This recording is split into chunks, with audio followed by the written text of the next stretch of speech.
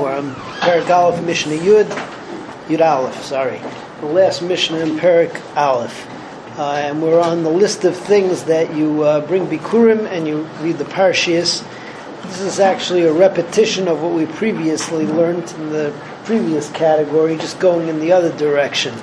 We talked about the Machlekes when you buy two trees, whether you're buying the land or not, and that's going to be Koveya, whether you read the Parshias. So this Mishnah says, somebody buys 3 trees from his friend, so the assumption is that Minastam, he's buying land to go along with it, in which case he's going to bring the Bikurim and he's going to lay in the Parsha.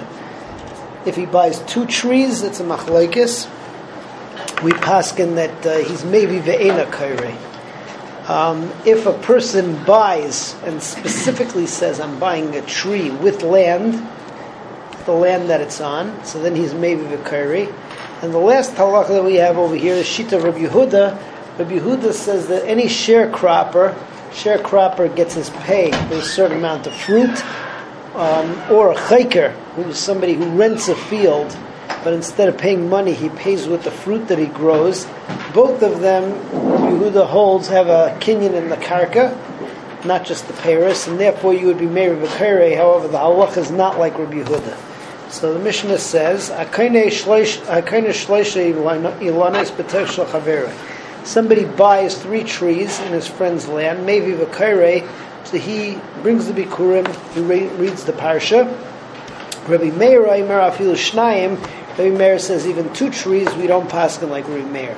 Kana ilan v'karkai. If one specifically says I'm being kaina a tree and the karka that goes with it, maybe v'kairei, so he brings the bikurim and he says the parsha. Rabbi Yehuda says af balei arisus v'chaykarais. Even an aris, a sharecropper who gets paid with fruit, and a chayker who rents the field and pays with fruit, may be in the Kurim, because part of the deal is that they get a kinyan in the karka, but we don't paskin like Rabbi Yehuda. Now we move on to Perek Beis. Perek Beis starts off with a Mishnah which tells us 7 qualities that Bikurim and also Truma have, which make them more chamor than Meiser. So let's just go through the list. Number 1, you eat Bikurim. Bikurim in the Torah is referred to as Trumaschem, so it has the same din as Truma. You eat Truma, you eat Bikurim, you're not entitled to Yechayev Misa. You do a B'Shaygeg, you have to pay not only a Keren, but a Chaimesh as well. That's number 2. Number 3, a Zar is not allowed to eat them under any circumstances. It's not true by Meiser. Number 4, they belong to the Kayin, the Nechse Kayin. Meiser would go to a Levi. Number 5, this we had in the previous Masechta many times in Arla. How much does it take to be Mavatal Truma? It's got to be 1 in 100. That's specific to Truma. Meiser, we just Mavatal Barayv.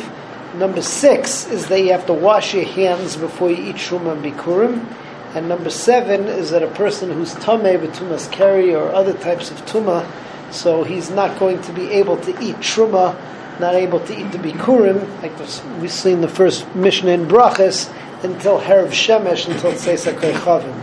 So those are all the 7 criterion, the 7 qualities that you have in Truma and Bikurim over Meiser. So let's see that inside. Had Truma v'Bikurim, number 1, Chayav Malei Misa. If you eat them, you're not allowed to. Yechayev Misa. V'Chaimesh, you eat them b'Shaygeg, you have to pay them back, but also you have to add a Chaimesh. Asurim Lazarim, Lazar is not allowed to eat them. Mehim Nichse Kain, they belong to the Kain, it's Mammon Kain. Ba'olim Be'echad Umeya, and if you want to be Mavatal them, so it's got to be 1 in 100. U'te'unim Rechitzas Yadayim, and in order to eat them, you have to wash your hands. V'herav Shemesh, and if you were Tameh, and you teveled in the mikveh, you have to wait until Tzeisa Kechavim to eat. Hara'elu b'Trum Bikurim, Masha'in came a Meiser, which is not true in Meiser. Everybody have a good night.